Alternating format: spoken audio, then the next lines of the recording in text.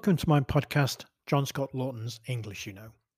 Today I interview Sandra Hamrouni, who, after gaining a degree in philosophy and music at Birmingham University, worked as a teacher in rural Kenya for voluntary service overseas, and then in a language school in Mexico teaching English before undertaking teacher training qualifications at the Institute of Education in London.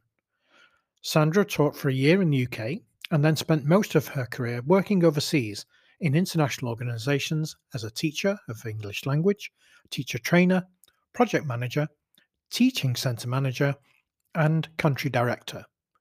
Sandra spent most of her time in the Middle East, in Egypt, Tunisia, Syria, Oman, Bahrain, the occupied Palestinian territories, and Algeria, and then in Europe, in Spain and Cyprus.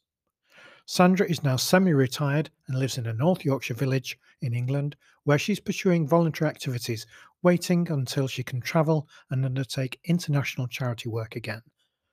Sandra and I both worked together in Kenya, and it was great to catch up with her to reflect on our experiences of teaching English overseas, the importance of voluntary work, and the impact of the work that we did.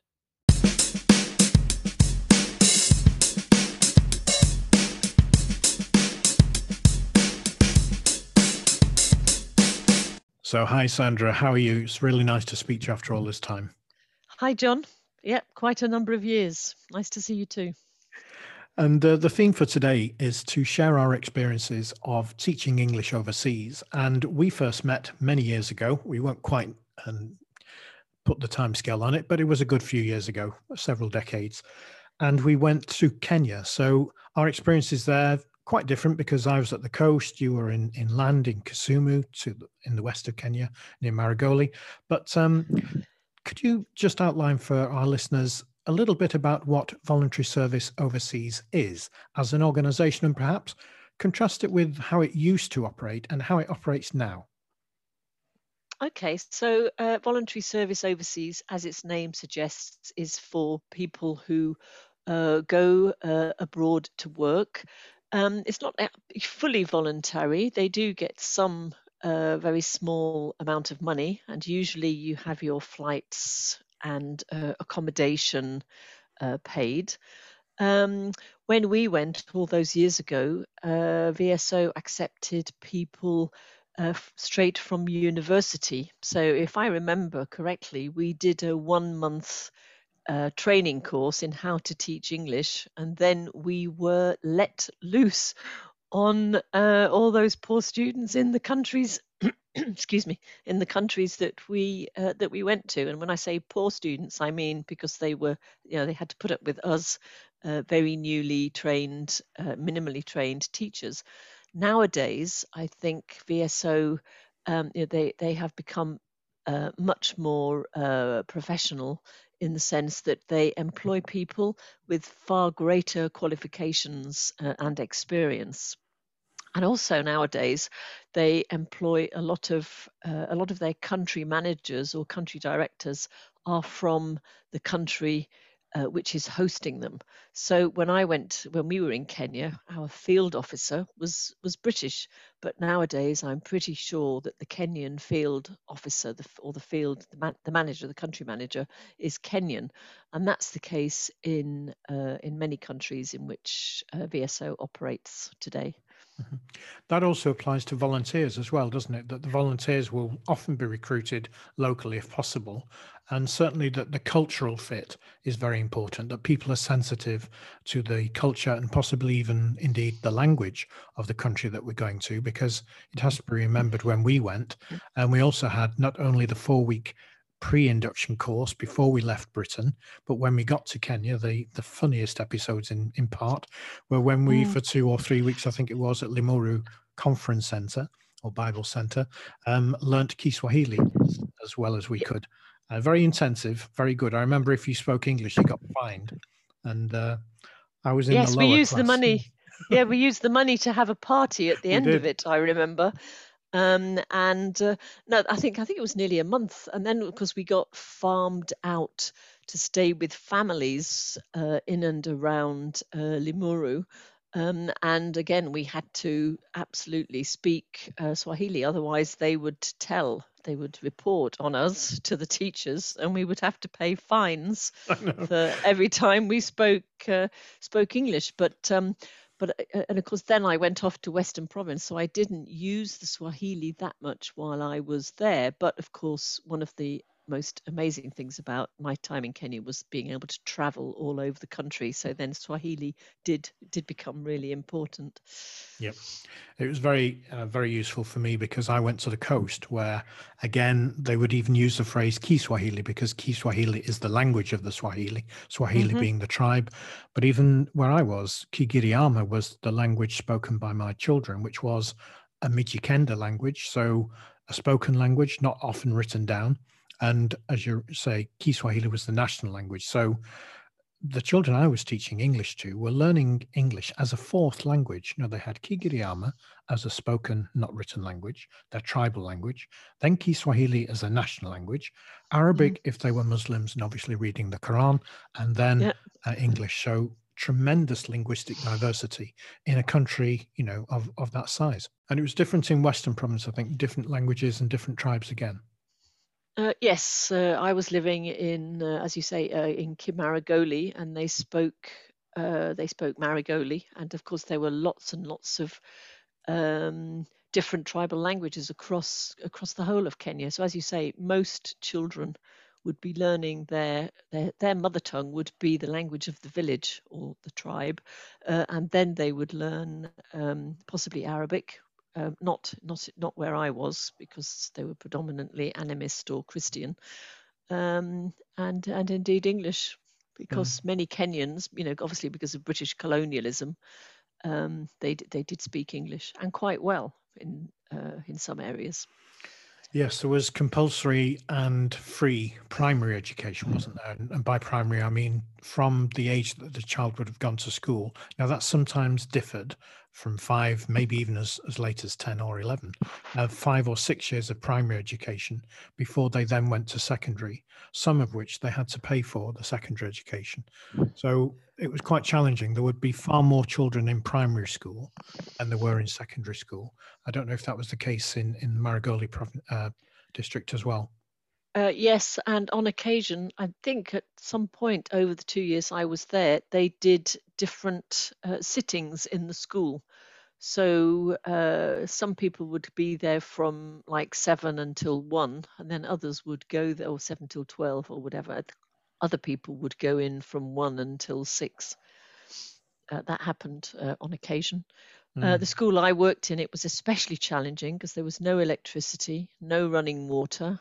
Of course, I lived like that for 2 years as well. So I collected water was collected off the roof, you know, into a big drum, a big empty kind of oil tanker drum, and I had a toilet at the bottom of the garden with a separate room for having a bucket bath in. And we used paraffin lamps or pressure lamps at home. And the school, I remember, because as you say, it's quite a few decades ago, I used a typewriter. So, you know, no computers, obviously, in those days, used a typewriter and what was called a Banda machine, again, which didn't work on electricity. And I can't remember exactly how it worked, but it was basically a kind of rolling machine that used alcohol and different color inks to make worksheets. And that was how I had to, produce materials for the class. Yep, it was like a stencil machine, wasn't it? Yeah, exactly. So, print them off. Yeah, fantastic. And I was in a similar situation, as you know, because you visited my house one Christmas, quite a way off the road and 20 kilometers from Malindi, but it might as well have been 100 because, again, no running water, no electricity, but very beautiful accommodation I was given. It was a coral blocked house, bungalow with 3 or 4 rooms. It was luxurious compared to the student accommodation I just left in Sheffield. So I was very happy. The fact I had to let you collect rainwater in a tin container or in a bucket, you know, really didn't matter. And the electricity thing, you just learnt to cope, didn't you? It wasn't a big thing. It was just you had to have batteries for your cassette player or your radio. No mobile phones in those days, no computers, as you said, not at least not for us. So it was all very, you know, you just got used to it.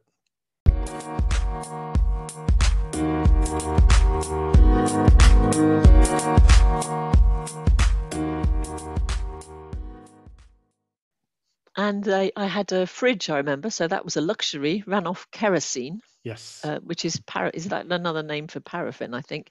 And of course, I had a mosquito net, which I always slept under, probably more to make sure that the snakes wouldn't get to me rather than the mosquitoes, because there was an interesting wildlife, insect life, where I lived. Yeah. And I think it was that fear that put a lot of people off going in the first place. But again, you either accommodated it, got used to that, or you didn't. I remember waking up one morning when it was very dark and I thought, well, it should be light because I can hear the children outside. So that meant it was at least 8 o'clock. School should have been starting within a few minutes, but the room was dark and I without my glasses on, couldn't work out quite what it was until I realized the whole of the mosquito net was covered in safari ants. So I had to manage to get myself out of there. Good word, extricate myself from the net, cover myself in kerosene so the ants wouldn't want to jump on me, and somehow managed to get dressed. To complaints of what's that smell, sir? Yeah. Yes, I won't. I've got a similar story, but I won't scare our listeners with it. Good. Okay, you mentioned there that the colonial past that Kenya had, and that was something which obviously part of our 4-week induction course before we left Britain touched upon in terms of know a little of the history of the country before you go there. Obviously, partly the culture, but more important, the role that Britain had played as a colonial power. And linguistically, in terms of language acquisition and indeed even language use and the purpose for which people put their English, I always had to think, am I doing the right thing? Is teaching people English when they've been under British colonial rule, which wasn't the kindest? There'd been the Mau Mau Rebellion, of course, in the 50s and early 60s, which was very difficult. A lot of Kenyans were killed, as were British soldiers killed. So it was all very quite traumatic. Yet here we were, just a few years on, going there to teach English. So I wonder about the politics of this, and how did you feel about it when you were there? Well, I went there in the first place because while I was studying at Birmingham University, I became really interested in Africa and in especially in freedom struggles in South Africa and in Namibia. And by the time I was finishing my degree, I decided I wanted to do something to help. I mean, obviously in a very, very small way, but I wanted to make some kind of contribution. And I thought I could do this by volunteering and by teaching English.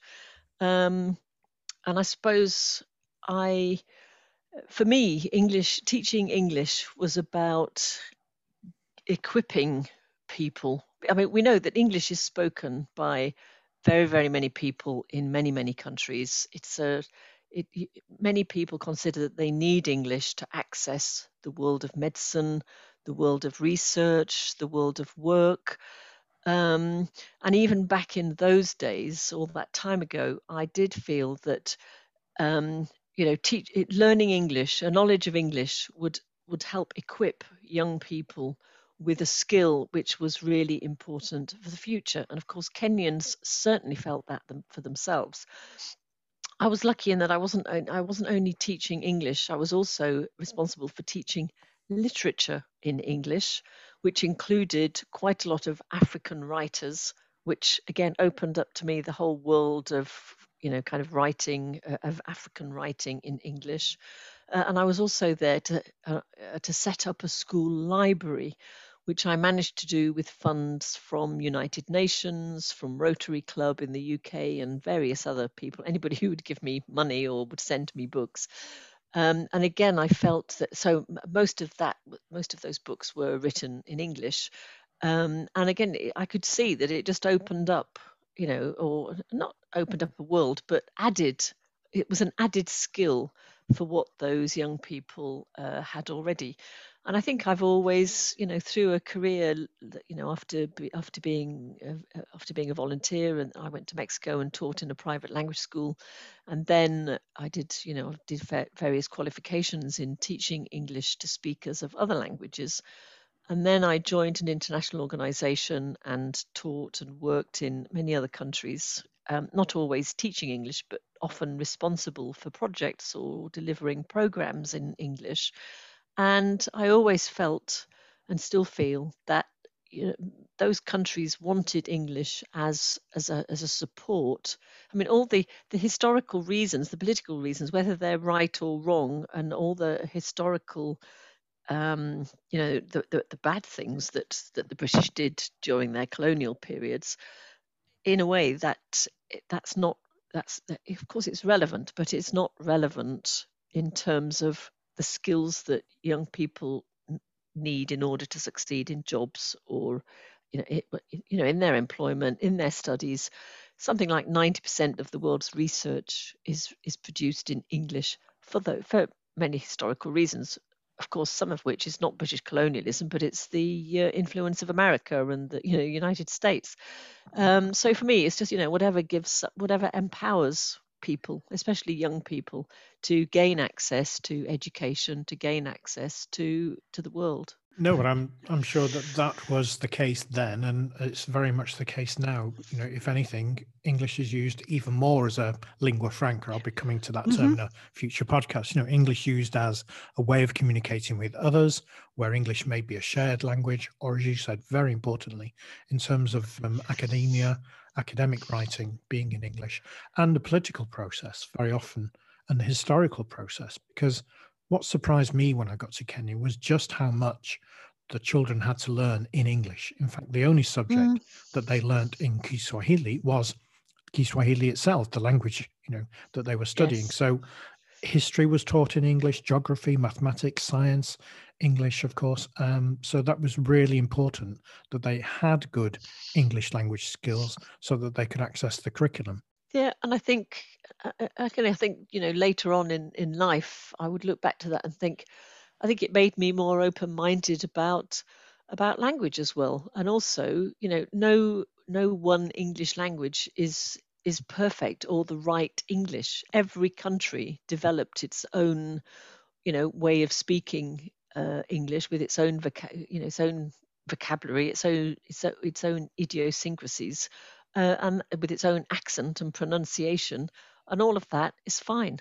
There's no need for us to be snobby or snooty about a particular kind of English. Mhm. Yes, I used to really like getting letters from the students when they were not apologizing, but explaining why they were late for school. And it was in very eloquent, one might say, flowery language. And lots of Yeah. words used where one or two would have done. I'm sorry I was late, sir. I had a problem at home, would have been fine. But I used to get a whole essay as to why we were 5 minutes late for school, but in such creative and descriptive language. I was very impressed. And that came from their primary school teaching. That didn't come from Mm. me. They came to the secondary school where I was teaching with that language. Yes, I remember the writers series, the Heinemann writers series, was a real benefit because there were many Kenyan writers in that series, and I've still got those books. I read them for Yes. myself, and then obviously read them with the children, and they accessed them. And like you, I developed a library. In fact, with the help of the British Council at the time, they supported the development of the library. Okay, let's come back to that impact thing. To whom do you think the biggest impact lay? Was it that we benefited more as volunteers, or the people directly that we were teaching benefited? Where do you stand on that one? Well, although I went there, with these, I was in my early 20s, and very positive and hopeful at that time in life, as of course I still am. But I went there, with some kind of zeal to help, to do something useful. But to be honest, it was also because I could see myself teaching English in the future, and I knew that doing 2 years as a volunteer and then another year another year somewhere else would enable me to go off to do a teacher training um, to do a teacher training certificate at the Institute of Education, because they required 3 years of experience before they would let you in. It was London, I wasn't did, it? yeah, London Institute. So I did go, with the but when I got there, I was it was the most amazing cultural and educational experience of my life. It really, I learnt so much from Kenyans. I learnt a lot about Kenya. I learnt a lot about life. I think living, obviously, as you did, without electricity and running water, without seeing my parents for 2 years, and I'm an only child, so that partly made me resilient, but it also made it very hard for my parents, I think. Um, all of the skills that I learned while I was there and the understanding that I got of another culture, it made me so much more aware about my own culture and the strengths and weaknesses of my own culture. Um, so I think, I mean, and also in terms of teaching skills, trying to teach without electricity, all the creative things that we had to do to try and make the lessons interesting. And then just learning from those young Kenyans, boys and girls. They, of course, they were funny, they were human, they were clever. There were some not so clever. Um, there were some great individuals, great characters, and some of them I still remember. Today, and especially two of the, not the well, I remember some of the teachers, but also the ancillary staff. A couple of those of the Kenyan women who took me kind of under their wing and were so kind and generous and helpful. And that has, in general, been my experience in any country I've been to. With the people that I've lived with, but especially in Kenya, because one thing, as a volunteer, you do live more like somebody living in the local community than I think in any other job. I mean, of course, we're not Kenyan. We weren't Kenyan. It was very funny. If I can just this little anecdote, whenever I used to walk along the untarmacked road to the nearest small town, Majengo, to buy supplies, I would walk along that road, and the little kids would come out of their huts and little houses, and they'd shout, "Jambo Mzungu," which means "hello, white woman" or "white one" at me. And I did that, and it used to start to annoy me until one day somebody said to me, "Well, shout Jambo Mo Africa" back at them. So I did, which says "hello, African," and all the kids rolled around laughing. So then every single day that I would ever walk down that road, there was this little repartee between me and the kids. And I think that brought home to me that actually sometimes people are just curious or ignorant. They're not actually prejudiced or racist. And that was a big learning point for me. I mean, people, of course, used to point a finger and look at me, and some people were scared of me because I was the only white person around. But they weren't. They were never hostile or unfriendly, unless that happened to be their particular, personality. Yeah. Fair enough. There's I think that's true. I think very interesting cultural experiences. People do talk about something called culture shock, where you go with your own expectations, your own way of understanding how the world works, and then it's challenged. And I remember there were a few volunteers who did struggle with that, and they didn't last very long. They may have left. But I just enjoyed the experience. And as you say, it was a tremendous learning opportunity. Every single day there was something different. And yes, in part that made me more resilient, the ability to get over difficulties, to face problems, and others just to enjoy it and think, I'll never get this opportunity again to live, at relatively low cost with very few responsibilities other than to teach. So I really made the most of it. I actually extended for a third year because I was enjoying it that much, and I had the time to do that, so I really enjoyed it.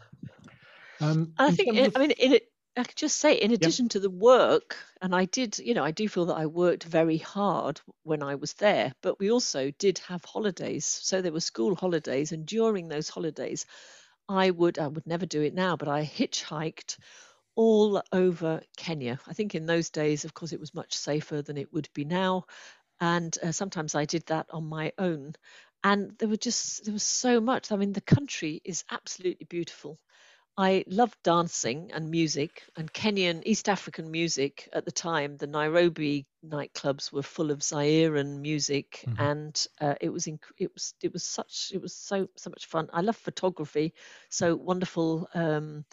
opportunities for me there. So, so there was quite a lot of hard work during school time, obviously, but when school's out, and I had an amazing 2 years also traveling around the country and seeing different places. Again, that Lingala music, I still play it today. Fantastic. I would love to Yep. put some pieces in, but without any license, I can't. But I think I'll have to use some of the preset sounds as little breaks. In fact, we might come to one now. Okay, after Kenya, then Sandra, you seem to have had a very impressive career, a stellar career in terms of not, as you say, necessarily always directly teaching English, but managing English language provision or working in different organisations. Which countries did you actually work in after Kenya? Okay, so after Kenya, I went to Mexico for a year, so that then I could go and do my PGCE at the Institute of Education. Then I worked in Birmingham in the UK for a year, but realised that that wasn't really going to meet, what I wanted from a career. So then I went to the United Arab Emirates, and I was in Abu Dhabi for 2.5 years, teaching English as a foreign language full time.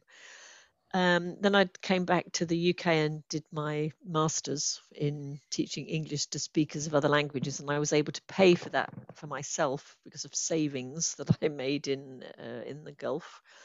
And then I went to Egypt and did 2 years there in my first kind of semi-management position. Then I went to Barcelona and did 1 year of a 2-year MBA program. I left it for financial reasons. Then I went to Tunisia, and I went to Tunisia as a teaching center manager. So I was responsible for quite a group of teachers teaching English. And that's where after 3 years, I actually got married. I married a Tunisian, and we moved to Syria, where I had one son. I was there for 2 years, and then we moved to Oman, and my second son was born in Muscat. And then I was promoted, and I got a more responsible management job, basically in charge of the overseas office in Bahrain. And then I did a similar job in Palestine, in Cyprus, and Algeria before returning to the UK about 18 months ago. That's a tremendous tour. So mainly Middle East, Middle East. And now around the you're going to ask Mediterranean. me, now you're going to ask me if I speak Arabic, and I have to admit that I've learned Arabic tried to learn Arabic in every country that I've lived in, but it's so difficult because the colloquial Arabic in each country is very, very, very different. And so I understand a lot, but again, we all know how much easier it is to understand and listen than it is to produce, to actually speak or write in a language. So it's my biggest regret that I should be fluent in Arabic, considering the number of years that I've lived there, but I'm not. That's very true. And it's a topic I touch on with most of my particularly adult students, where they say, I really want to improve my speaking skills. Why am I having such difficulty? This is speaking English. And I'm thinking, well, I'll explain the difference between, as we call it in linguistics, receptive skills and productive skills. But yes, reading, the text is given for you, so it's a little bit easier. You still have to decode to break down the text. And sometimes some people translate, other times they just try to read and get the understanding through English. Similarly with listening, because the other person is talking to you, or you're listening to this podcast, for example, and the material is presented to you, music's a bit like that. But then when you're having to produce either the words or the text in writing yourself, that's when you need a good understanding or a sound understanding of grammar, and then of course the vocabulary that you want to express yourself. So there is a journey there to be gone through, which is quite complex, quite difficult in any language, and English is no different.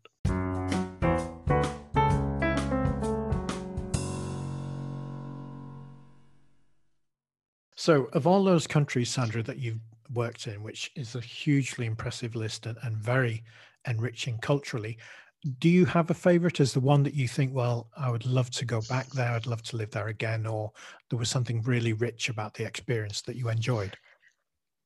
Well, I don't want to keep you, too long, but I could actually say about several of the countries why they were so incredibly special, but I'll limit it to a couple. So I think Oman, living in Muscat, Oman is, for people who don't know, it's kind of next door to the United Arab Emirates, in the Gulf area.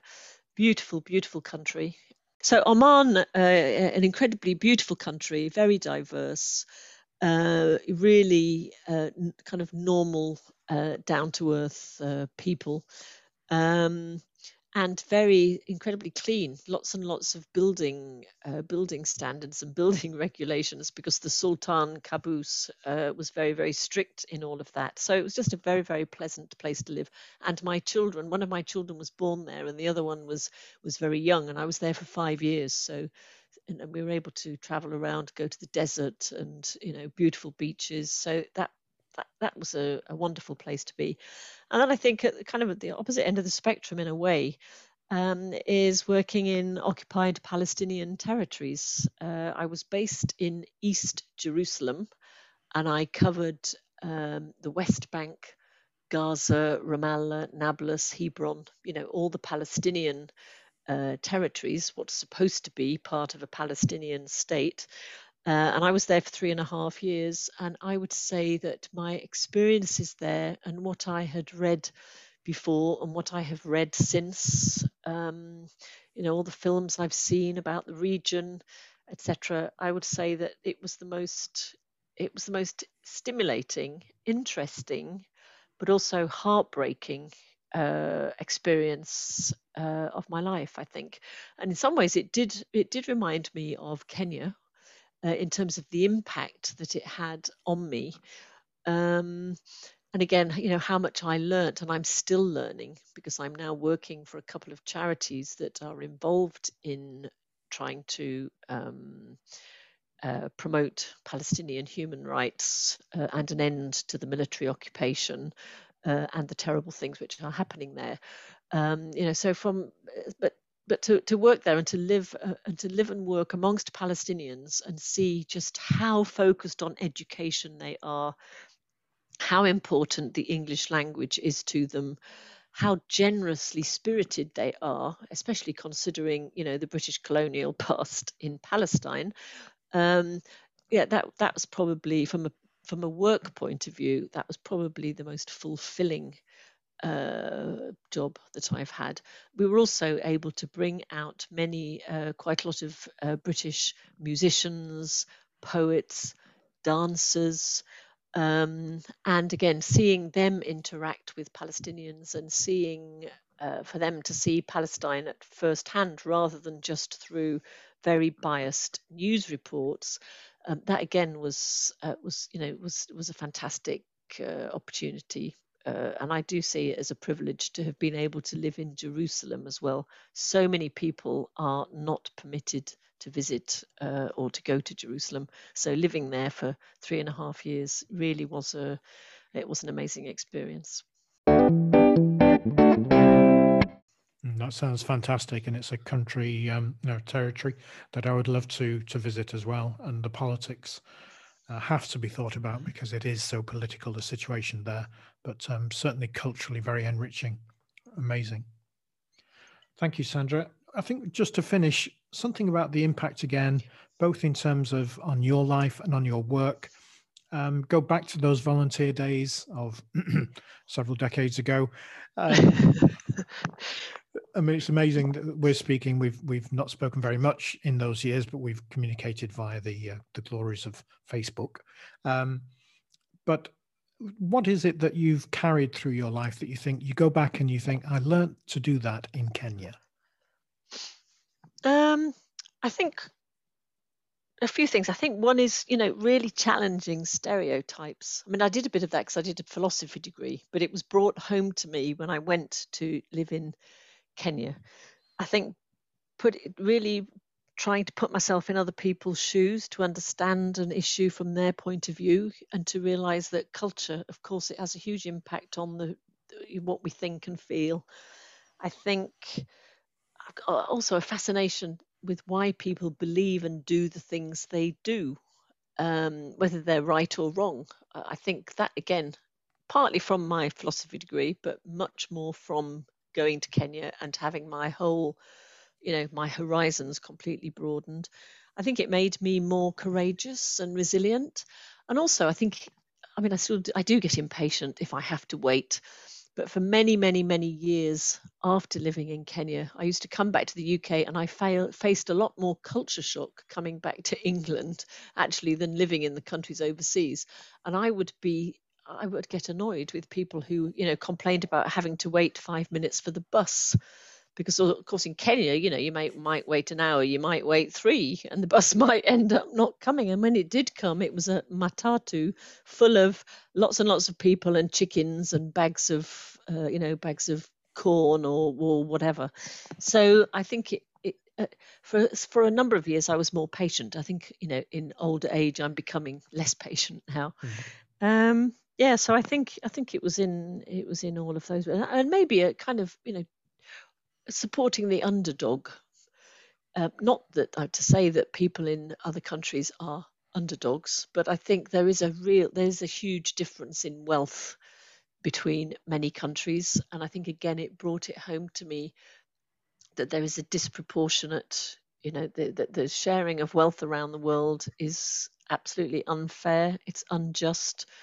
And I'm glad to say that I do still get, very a bit emotional and upset about those differences. And I'm doing in a very, very small way. I'm now working for a couple of charities to try to help redress that. I haven't done enough in my life, but I should have done more. But I think my eyes being opened, fully for the first time was from being a VSO in Kenya all those years ago.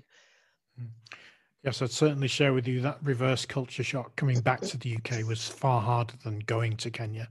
The one that really hit me was going into a hypermarket or a supermarket and seeing the array of the aisles of goods, foodstuffs that you could buy, and I just couldn't cope with it. There was too much choice. So I used to turn around and come out. I was used to going into a little shop where you either did or didn't buy Coke because that's what was on sale that day.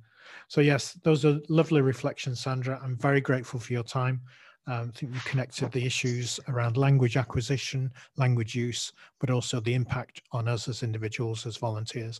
And I would encourage anybody who's thinking about volunteering overseas in whatever capacity to support their own skill development, but also sharing their knowledge, sharing their expertise with others, but also this opportunity that you will get to learn.